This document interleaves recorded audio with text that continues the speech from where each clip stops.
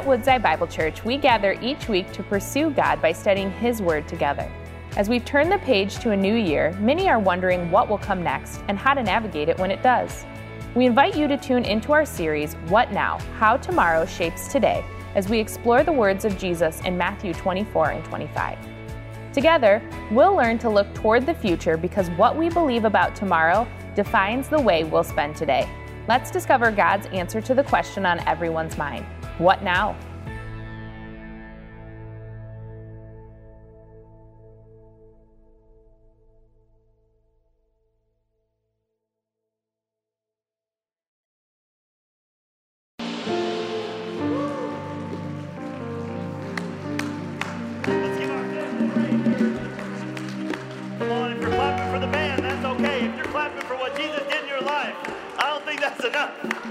Hallelujah, Jesus, we love you. We thank you. Thank you that you showed us what real love looked like. Thank you that we get to come here and sing about what real love is. That it's not just something that we can mentally assent to. It's not just a belief. It is an experience that I know I have passed from death into life. It is an experience because of what you've done for us, Jesus. So we love you. We praise you. We thank you on this Palm Sunday. We love you, Lord. I thank you, Jesus, that it's only by your blood, evidenced through your love, ultimately from our Father who sent you for us because you lost something and you wanted it back. Thank you that you still want us today. So as we hear your word today, I pray that it would fall on fertile ground in our hearts, that the seed would fall on good soil, and fruit of righteousness would grow. It would be birthed in our hearts and our lives, that we would have a harvest of righteousness for your glory. We love you, Jesus. We praise you. We thank you. All of our trust is in you. In the mighty, matchless name of Jesus Christ, our Savior, have we prayed. Together we say amen and amen. Let's give him one more hand clap of praise. Hallelujah. Thank you so much, worship team. Thank you so much for leading us to the presence of God. We can be seated now in the presence of the Lord. I know there was a little bit of difference of, when do I stand up, when do I sit down, but when God tells you to stand up, amen? When you got to just stand up and throw your hands up in the air, that's when you know it's time, okay? Got a question to start us with. How many of us here are on social media? Maybe not like right now to get through the sermon, right? I know that's probably what you're thinking, right? Like actually when you start talking every Sunday, I open Instagram. No, but just on social media. How many of us, by a show of hands, have a social media account, right? Whatever it might be. And it's a beautiful thing, right? It is one of the most amazing connective and communal tools the world has ever been introduced to, social media. It's an amazing blessing in our lives. We can have church via social media. We can connect with people that you went to 6th grade with and you haven't heard from in 25 years. That is an amazing blessing that we have social media at our disposal, and it's a great thing, and there's great and many things that are really good for us, but there's also some very real issues with it. Amen? One of the primary issues I've found with social media is that we can create a false identity, that we can become someone on the internet that we aren't actually in real life. That when we post the highlight reel of our life and the very best angles at the golden hour, right? And, there's all this beautiful things that we post about ourselves and, all the beauty of our life, all the fun, all the attractive things while leaving all the brokenness, all the struggle, all the bad hair days behind, right? I don't have any bad hair days on social media, so praise God. But we can create this false identity where it looks like there's no mess. We can create this false identity where, you're not chasing your little kids around, trying to get them to take a bath. That's like what every night in our house looks like, right? We don't post those pictures on social media. So we can create a false identity, and when people see that, it's an identity that they think they can never live up to, but it's an identity that they think, why is my life not like that? And comparison can kill us, and we can selectively hide that which we don't want others to see. Now, this is a concept that a concept that many of us young people may know. It's called catfishing. Anybody, by a show of hands? you may not even want to raise your hand, right? And your parents are like, you better tell me what that means after service, right? Right, so maybe probably in the last 2 decades or so, it's a term that has become popular via social media where somebody creates a profile about themselves that isn't actually who they are, right? They post the most beautiful pictures, not even of themselves, but of other people, and then by the time you get to see them, you're like, oh, this is different. This is not who you said you were, right? And this term comes from actually real fishing, right? So even if you don't know what catfishing is on the internet, you know what catfishing is if you've gone fishing, because you can feel like you've got a huge fish on the line, right? Because they hang out on the bottom and they're usually stuck in mud, and by the time they get up, usually catfish are the ones that do this, they're not typically that big, right? That there's this projection of something that is not real. And the problem with social media, the problem with catfishing, all these things, is that that same reality can make its way into our Christian life. That we can present something on the outside that is not actually who we are on the inside. That we can follow Jesus in profession, in name, in church attendance, and in public matters, but in our day-to-day, moment-to-moment life, sometimes the reality of his love, the reality of his blood, doesn't actually affect us day to day. But we project something on the outside that looks beautiful, and we put, there's a reason Sunday best, right? That we dress up and we look a certain way and talk a certain way. But this goes against everything Scripture says about who we're supposed to be.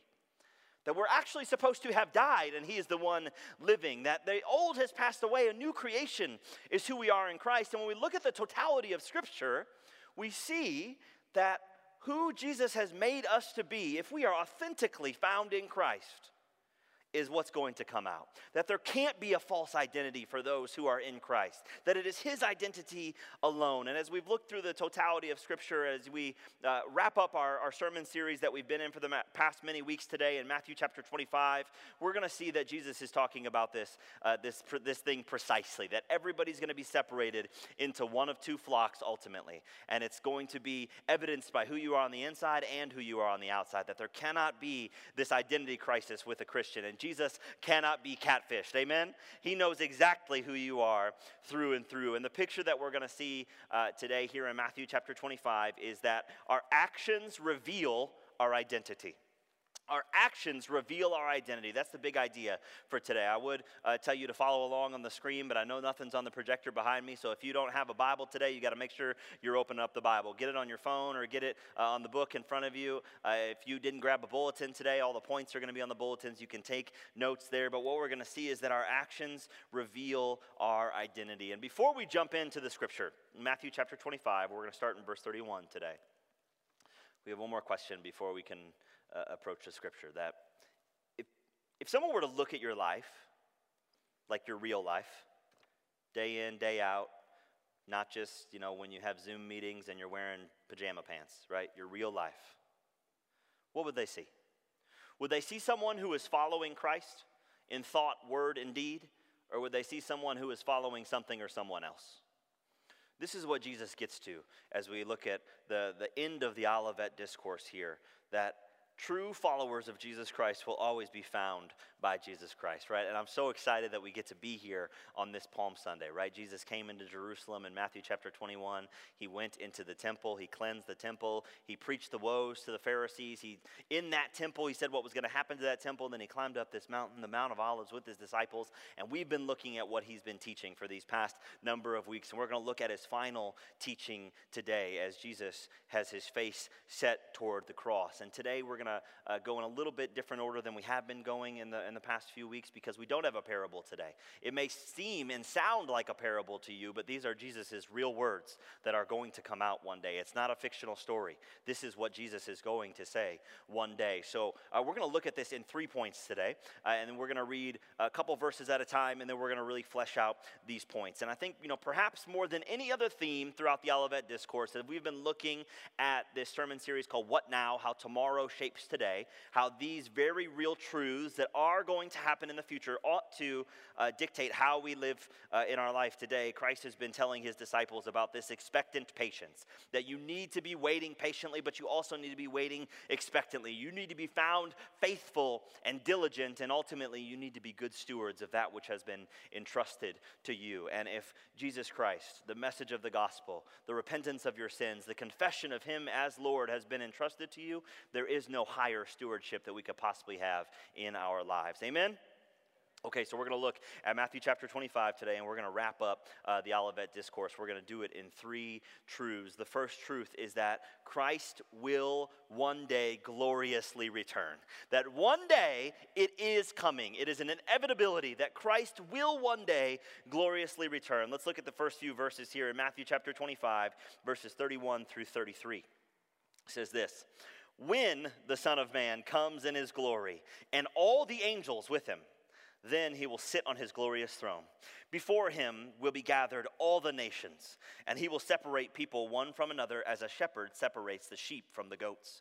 And he will place the sheep on his right, but the goats on his left." So, Christ will one day gloriously return, and this is very different than the first time he came to earth, right? It was almost like secret and obscure the first time he came to earth. He came as God, but in the form of a virgin-born baby in this tiny little town, born in a manger. There doesn't sound to be anything miraculous or major like that. But the second coming that he's talking about, when he says, when the Son of Man comes in his glory, the second coming will be like the flood of Noah, right? As he talked about last chapter. It will be undeniable and the most visible event in the entirety of human history, right? Everyone will know that this has happened. It won't be some baby that was born in a manger somewhere and just a handful of people thought maybe this was the Messiah. No, every single person will know this day is coming, church, and all the angels are coming with him. And that is called the eschaton, right? Eschatology is something that we've been talking about, this theology about end times or things in the future. The eschaton is the end of time. It is the final event, and the eschaton is being ushered in here in this final judgment when the Son of Man comes in his glory with all the angels with him, and he is going to be sitting on this glorious throne, but this glorious throne is also going to be the judgment seat, right? The bema seat of Christ, which is the final judgment seat. And we know throughout all of Scripture that this is an idea that we've seen. That from the Old Testament, in Zechariah and Isaiah, we know this day is coming. From the New Testament, really all throughout Matthew, 1st and 2nd Thessalonians, all throughout the book of Jude, we see this day coming. We see what this is going to look like, and that he's coming to execute judgment. And yes, for us, those of us who have put our faith, hope, and trust in Christ, it's an amazing, exciting moment where we say, thank you, come Lord Jesus, right? The Apostle John said as he wrapped up the book of Revelation, the Spirit and the bride say, come. We want you to come. It's going to be a glorious moment. We see this again all throughout Scripture, but his return might not feel glorious for everyone. It'll be one that brings judgment with finality and separation. That up until this point, the coming of the Son of Man, all the nations have been dwelling together in one pasture. Right? We might feel like we have unbelievable freedom, but we are in a pasture. The pasture is called the earth. You can't wander beyond it, right? You can maybe go for a journey here or there for a minute, but every single one of us is on this same pasture that God has put us all into. We are all part of this pasture, and God is sending his Son, Jesus Christ, as this good shepherd king to come back and separate the sheep from the goats out of all of the nations. That there is a day coming where the sheep will be on the right, the goats will be on the left, and you may be tempted to ask, like, what's the big deal? Like, what does that even mean? Like, I've seen baby goats, they're cute on YouTube. Like, what's the problem? Sheep throughout the Old Testament, throughout the New Testament, we know this. Jesus is called the Good Shepherd, are always indicative of who God's people are, right? That these are God's people, the ones that belong to him. We see this all throughout the parables of Matthew. And you may even wonder, like, what's the big difference? And in Jesus' time when he was giving the Olivet Discourse, many people wouldn't have thought this was an enormous difference, because to the untrained eye, sheep and goats, when pastured together, they can look pretty similar. Sheep don't always look like these perfect perfect, spotless, unblemished, white little ewe lamb that we see. In the Middle East, sheep and goats are both pretty dirty, right? They walk around in dirt all the time, right? And now it's starting to make a little bit more sense to you, I think, about the pasture that we're walking in, right? Sometimes sheep and goats can both get pretty dirty, right? And it takes a very trained eye of the shepherd to know exactly which one's which. How many of you ever seen somebody that might be a goat, but they sure look like a sheep? It's hard to the untrained eye, right? To separate the difference between sheep and goats, to separate the difference between children of God and children of the devil. And many people would say, like, well, Christians are the most hypocritical people on earth, and Christians are the most judgmental people on earth, and Christians think they're high and mighty and better than everyone else. But remember, there is an eye that is very trained, and Christians are not judgmental. Christians are not hypocritical. The Lord knows his true church. Now, sometimes we can get caught up in our flesh and we can sin, we can make mistakes, right? But deep-seated hypocrisy and judgmentalism, that is not found in Christ's true church. That is not found in the real sheep of the shepherd. And he is coming one day with his very practiced eye. We know this because he sees, as 1 Samuel says, God sees the inward. God sees the heart of a man. You cannot catfish Jesus. That there is no amount of church attendance or amount of good deeds that we do that would cause Jesus to say, are you a sheep or a goat? He knows that he knows that he knows. He sees the heart of man. And again, believers, this should cause great celebration for us. That he's coming back one day. Jesus, the good shepherd, the shepherd king, to make all things right, to clean up this pasture, and that we will be able to dwell with him forever. There will be no pain, no tears, no sadness. This is an amazing celebration for us. But if you were sitting in here today and you're hearing some of these phrases about the difference between sheep and goats, and you're wondering, somebody may figure out that I only come to church because I think it's the right thing to do, or I only do these good things so other people will see me. And Jesus is coming one day to say, I know who you are. I know the difference between sheep and goats. So you may be sitting here today just looking like a sheep. Jesus knows, okay? So again, this is not meant to scare anyone. Hey, Zach, will you do me a quick favor? Will you close the kitchen door, please? Thank you. If I can hear it, you can hear it, amen? Jesus knows the reality of our true identity. That we can try and fit in the pasture and look like sheep and act like sheep and baa like sheep.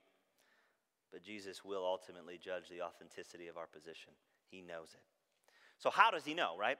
God is God, right? So I'm not going to get into how does Jesus know who belongs to him. He's Jesus. He knows, right? And we know from Scripture that true, authentic confession, repentance, and faith in our hearts, that is what will get us to the Lord. John 14:6, right? Jesus is the way, the truth, and the life. No man can come to the Father except through me. We know what it says in the Scripture. I don't know exactly how Jesus is going to do this, right? I just know it's going to happen. And I know on that day it's going to happen. But he does give us a little bit of an insight into this as well. We're going to go through the biggest chunk of Scripture today that we're going to be in. It's chapter 25, 34 through 45. And we're going to see, what can we see on the outward? What is Jesus going to measure by? Again, this is not a parable. This is not a made-up story. These are Jesus' words. It says, when the Son of Man comes back, and he's going to gloriously reign on his throne, execute judgment, separate all nations, sheep from the goat, sheep on the right, goats on the left. So what will it look like? And we're going to see in point number 2 here, but we're going to look at verses 34 through 45. Follow along here with me in verse 34. Then the king will say to those on his right, come, you who are blessed by my Father, inherit the kingdom prepared for you from the foundation of the world. For I was hungry, you gave me food. I was thirsty, you gave me drink. I was a stranger, and you welcomed me. I was naked, and you clothed me. I was sick, and you visited me. I was in prison, and you came to me. Then the righteous will answer him, saying, Lord, when did we see you hungry and feed you? When did we see you thirsty and give you drink? And when did we see you as a stranger and welcomed you, or naked and clothed you? And when did we see you sick or in prison and visit you? And the king will answer them, truly, I say to you, as you did it to one of the least of these, my brothers, you did it to me. Then he will say to those on the left, the goats, remember, depart from me, you cursed, into the eternal fire prepared for the devil and his angels. I was hungry and you gave me no food. I was thirsty and you gave me no drink. I was a stranger and you did not welcome me. Naked and you did not clothe me. Sick and in prison and you did not visit me. Then they will also answer, saying, Lord, when did we see you naked or sick or in prison? When did we see you hungry and thirsty or a stranger and didn't minister to you? He'll answer them, truly, I say to you, as you did not do it to one of the least of these, you did not do it to me. Now, you need to track with me all the way through point number 2, okay? So say, I'm with you, Pastor. Okay, good. Because this has the temptation for our flesh to sound like something it isn't. Point number 2 is faith without works is worthless. Faith without works is worthless. So the stage is set, right? The sheep are on the right. The goats are on the left. The right hand of the king is the place of blessing at all times. So we see this theme coming through. And we see that on the right that the king says, you are blessed. Come into this eternal kingdom that my Father has prepared for you. And then on the left to the goats, he say, you are not blessed. You are cursed. Depart from me into this eternal fire prepared for the devil and his angels. We'll get back to who this was prepared for in just a moment. So what we see in our passage is the basis of separation, right? And we see this in Jesus' words, the basis of separation between the sheep and the goats. One was called to come. One was commanded to depart. One was considered blessed and righteous, the other unrighteous and cursed. And they did not do what the righteous did. The righteous fed, watered, welcomed, clothed, visited Jesus while he was all these things. But they are asking the same question at the end, like, when did we do that? We don't actually recall doing that. And what Jesus says here is an amazing reality that we have to understand the fullness of Matthew's gospel to understand this, right? I think all the way back to chapter 10.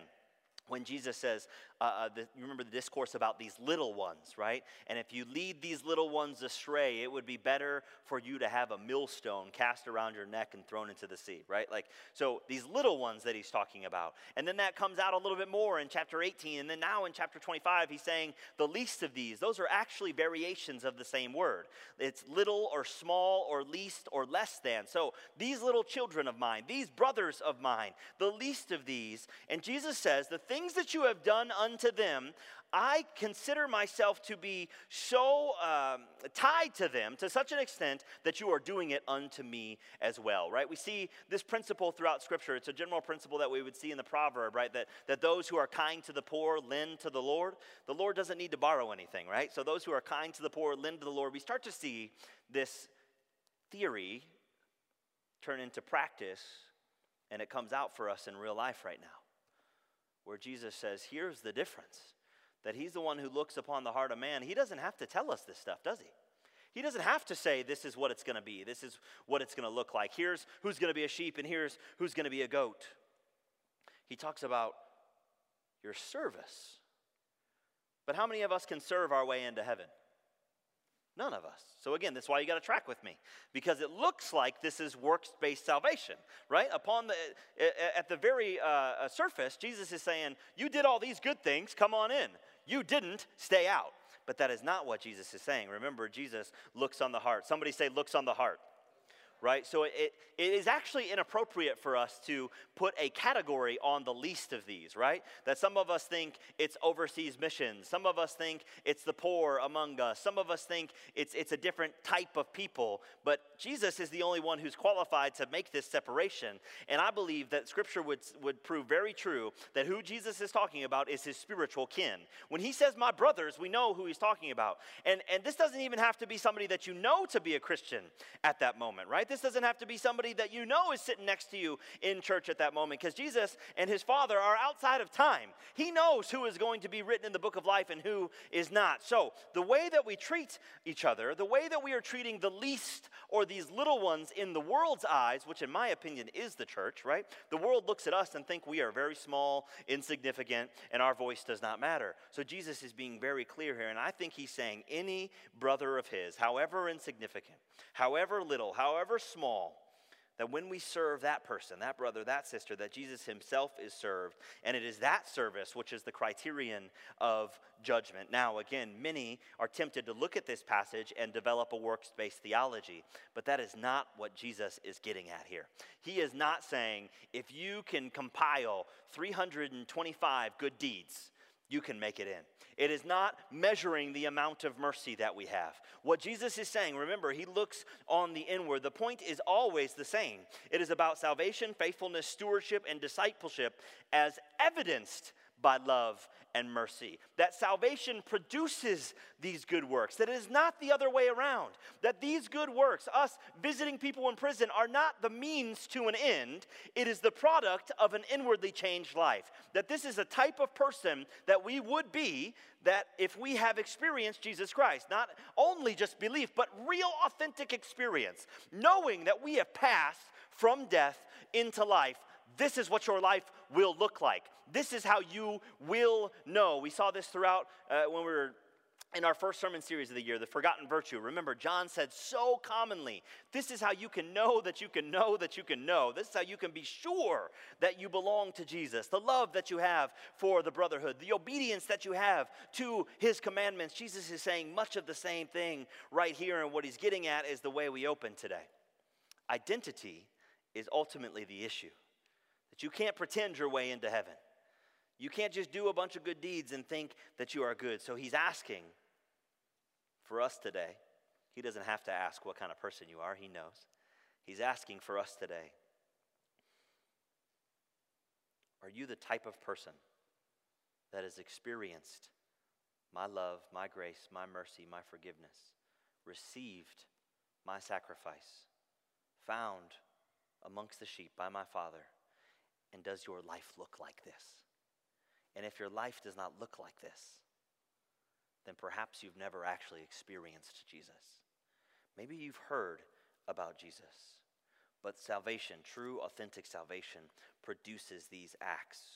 The point that Jesus is making again is that a person cannot claim his identity, Christ himself, his identity as a sheep of the Good Shepherd, without being evidenced in goodness and mercy. Without having a life that is evidenced in these acts of obedience. If we had time to preach through the entirety of James chapter 2, right, which if anybody knew Jesus, right, the guy who, how many of you know your siblings better than anyone else on earth, right? The good and the bad, right? So if I was Jesus' brother, right, and I would want to try and get something over on him, right, if I'm trying to prove like, hey, it wasn't all that, like it was a household thing. He doesn't have anything bad to say. He talks about this as well with faith and works, that faith without works are worthless. Works without faith, worthless. It's a dead faith, and these are dead works. And Jesus is saying that these sins of omission are judged just as harshly. So as we look at the evidence of a life that is authentically saved by Christ, this is what we begin to see. Again, not a works-based righteousness. Acts of mercy are never done as a means to an end. They are the product of a life that has been changed. They are the product of a life that has actually authentically experienced the passing of death into life. And if we just believe it, it's not enough, right? I tell my little children, Judah's a great example of this. He's a lovely 2-year-old that his act of worship is running around the sanctuary, right? I told him the other day as I was frying fish, it's hot. I bet he believed me. And then he touched it, and he experienced that it's hot. If I tell you Jesus is Lord and he's coming back, you're in church, you might even believe me. Until you've experienced it. There is something very, very different, church, between belief and experience. And an experience, an authentic experience, produces this kind of life. But faith without works is worthless. Again, the Apostle John said this, right?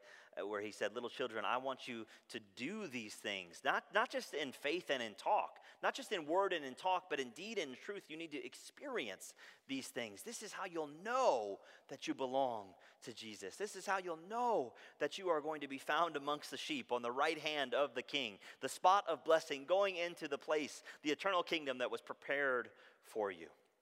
So, faith without works is worthless. Jesus is absolutely returning one day.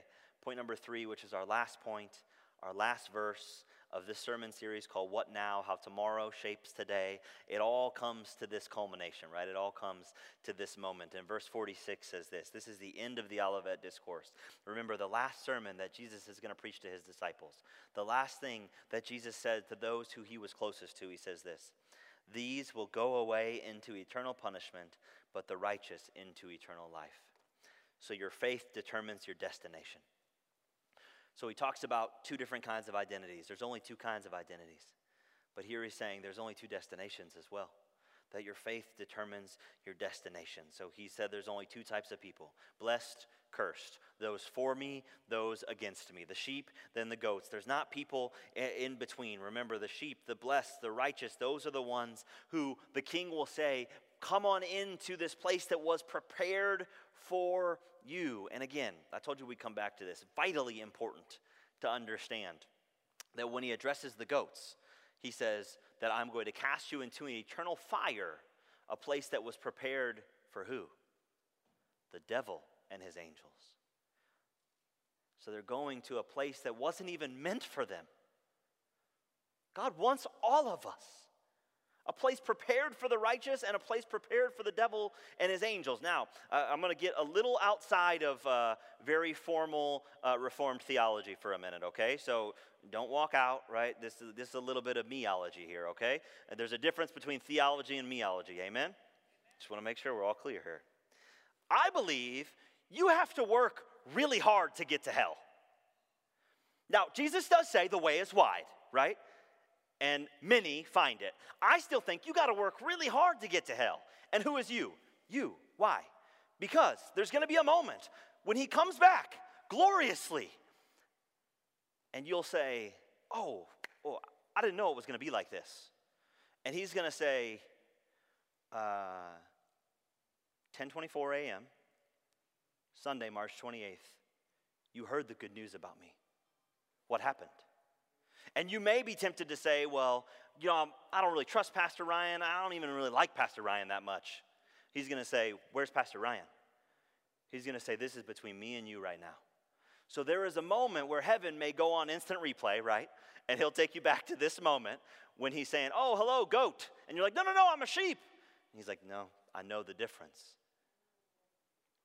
There's going to be a moment where he's going to say, this time, right here, right now, you heard the gospel. It's not just that you didn't want to believe it. It's the same thing with two types of people and two destinations. You either receive or reject the gospel. There is no indifference to the gospel. You either willfully receive it or willfully reject it. So, and again, the meology here says it's pretty hard to get to hell. So, in my opinion, if you reject the gospel, it's because you don't want what Jesus has to offer. And there's a day coming when he's going to say, come, my sheep, right? Come on. You're going to be on my right hand. There's this blessing. But there's going to be a moment where there's going to be no confusion. There's going to be an instant replay, right? And it's going to go to the chief judge, the chief official, and they're going to be able to make the decision. This reminds me of a moment that's very special to me. And it's a special moment because it was 2 days after we got married. It was September 12th, 2010. It was a Sunday afternoon. September 12th, 2010, and the Chicago Bears beat the Detroit Lions. So it's a very special moment for me. They won 19-14 that day. But does any big-time football fans remember something significant that might have happened between the Bears and the Lions in week 1 of 2010? Every single human being on earth thought Calvin Johnson caught that ball, right? I thought he caught the ball. I was like, oh, my Bears lost the game. It looked like a touchdown. Every player on the Bears thought it was a catch. Every player on the Lions thought it was a catch. Matthew Stafford gets hurt. Sean Hill throws this beautiful pass. Calvin Johnson catches it up over a defender that he made look like a child, rolls into the end zone, lets the ball go, and celebrates. Touchdown. Game over. It really looked like a touchdown. Caught the ball, went to the ground with the touchdown, put the ball on the ground, and then let go of it, right? And me watching his career, I'm like, oh, that was a touchdown. I know Calvin Johnson can make that catch. However, to everyone else on earth, it looked like a catch, except to the one person that it was their responsibility to make the review. Only one person was ultimately responsible for whether or not that was a catch, and that person said no catch. So it's the same with our lives. Even if everyone around you says, oh yeah, that's a Christian for sure, there is going to be an instant replay moment where God is going to look at every one of our lives as the only one qualified to make the review, and he's either going to say catch or no catch.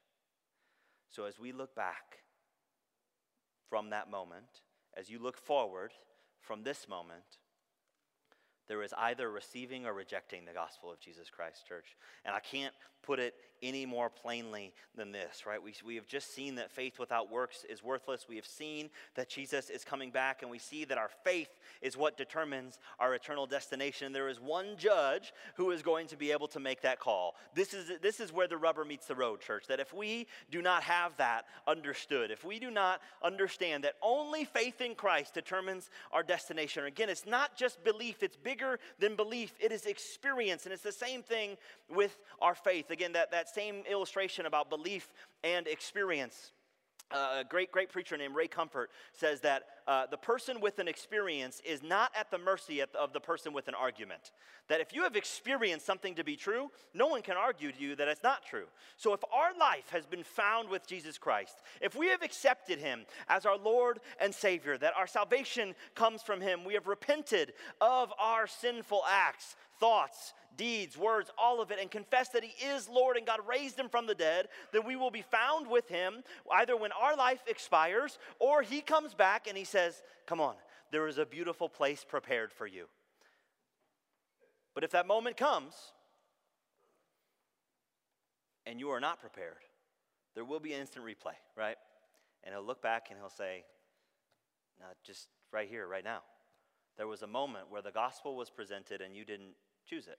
Now, this is not a debate about Calvinism or Arminianism. This is not a debate about election, predestination. That's not what we're getting at. The Bible makes a pretty good case for both, in my opinion, but we're not there right now. But we are called to present the gospel of Jesus Christ. The gospel of Jesus Christ is that every single one of us is headed to hell unless we repent of our sinful deeds, confess that he's Lord, and that God raised him from the dead in 3 days, and we shall be saved. And when we do experience that authentic change from passing from death into life, this is the type of life that will evidence it, right? That when people are hungry, we feed them. When people are thirsty, we give them drink. And when people are naked, sick, in prison, all these things that Jesus says. If it was just faith alone, which we know that we can't work our way into heaven, but if it was only just a profession of faith, why would he say this stuff? Clearly this matters. It's the last sermon he gave to probably the most important men in his life, the people he loved so dearly.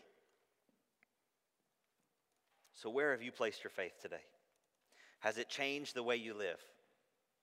As we've seen in our passage today, and as we've seen throughout our message today, that our actions reveal our identity, but our faith transforms more than just our head and our heart.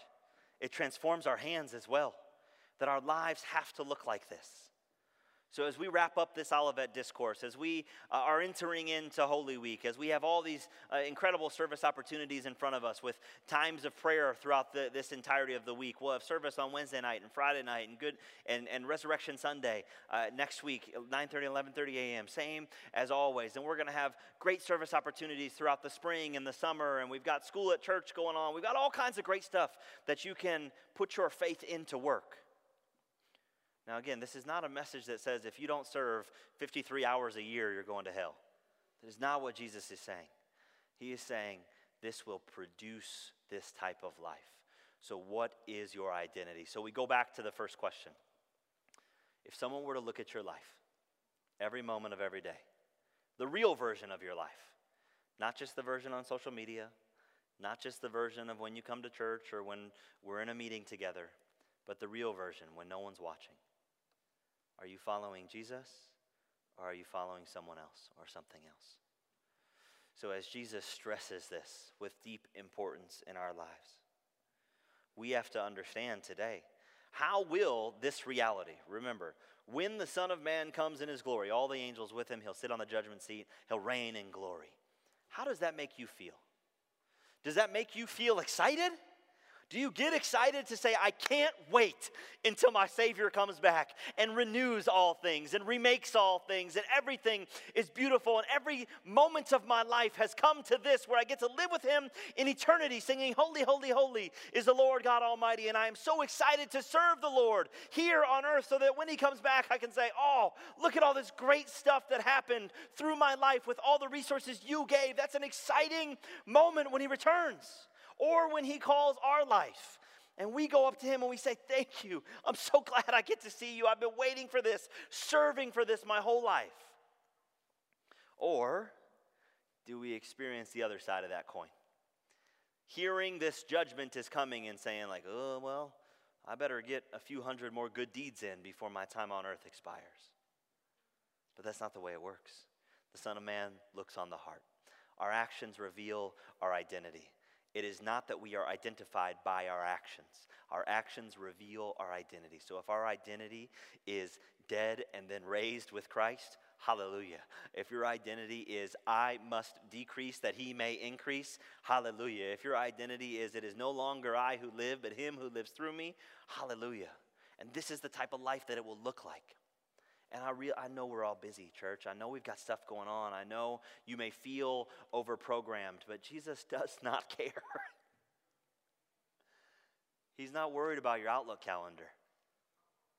He's not worried about, well, yeah, you're so busy with all these things that don't look like any of these things I told you to do. I'm not saying everybody's got to quit their job, right? I'm not saying we all need to leave and go on mission to a foreign country right now. I am saying when you leave this building, right, that you are in the mission field, but you don't even have to leave. You're on mission right now, right here, with your neighbor. To the least of these, even my brothers and my sisters, the ones that are maybe sitting next to you that you think are the least of the people in the church, Jesus is talking about them. He is talking about missionaries that were sent in his name, and he is talking about brothers and sisters in the church. In Matthew 10, 18, and 25, this is what this word means. This is what the context would flesh out. So our actions reveal our identity, church. I'm going to close us in a word of prayer. We're going to sing a song that's a familiar song, and I think a fitting song for us today. It's called The Lion and the Lamb. That we have a lion of the tribe of Judah fighting our battles. Hallelujah. You can tag him in, and he can fight your battles because he is undefeated. And he is the one who has won the victory, won the battle against sin, death, hell, and the grave. And every demon flees at his name. Every tongue will confess he's Lord, and every knee will bow. That is the Lion of the tribe of Judah that made his triumphal entry this week. That is the Lion that we get to sing praises to. But he's also the Lamb that was slain. The only one who could have shrunk the chasm between a sinful man and a holy God. And he built that bridge on this cross that we could be reunited forever in perfect and holy communion and fellowship with God our Father. And if this is the first, 100th, 1000th time you've heard that and you haven't done anything about it, friend, don't let another day pass without doing something about it. Don't let another moment pass without saying, I look like a sheep, but I know in my heart I'm following myself. I know in my heart I'm following the wind of unsound doctrine blowing me to and fro, as Paul talks about in Ephesians. Because looking like a sheep is not going to get us into that eternal kingdom pasture. But only those who have authentically put their faith, hope, and trust in Jesus Christ as their Lord and Savior. So I'm going to pray for us as we sing this song. I want to invite you to stand to your feet, and we're going to give shouts of praise and adoration and cries of worship to our King. Father in heaven, in the mighty name of Jesus, we say thank you today. Thank you that you have given yourself to us. Thank you that you have sacrificed your life on the cross, not only for our benefit, but for your own obedience. That you are obedient to your Father, obedient even to the point of death on a cross, because you did not count equality with God a thing to be grasped. So today we profess our love for you, and I pray that you would give us more opportunities for our actions to reveal our identity. Not to go chase our identity through good deeds. Our identity is in you and you alone. But if we have been saved, our lives will be transformed, and this is what our hands will do, what you have described at the end of the Olivet Discourse here. So I pray we would take this seriously today. I pray that we would leave this place understanding that you are indeed the Lord of Lords, King of Kings, and you are coming back with all of the angels to judge everything with equity. But it's by your standard, not mine. So even if my life looks like I caught a touchdown pass, but the review declares I did not. Please help our hearts today. Please minister to the inward place today. Please reach that place that we've been hiding from you, Jesus. We love you, Lord. We praise you. We thank you that you are the victorious Lion of the tribe of Judah, but you also are that Lamb that was slain, that blood that has purified us, washed us white as snow. So as we praise and worship in this moment, keep our eyes fixed on you. We love you, Lord. We praise you. We thank you. We ask in your holy name, Jesus Christ. Together we say amen and amen. Let's sing praises to our King, church. Thank you for joining us as we study God's Word together. We would love to hear how God is moving in your heart and get you connected into the Woodside Bible Church family. Head to woodsidebible.org/connect to introduce yourself to us today.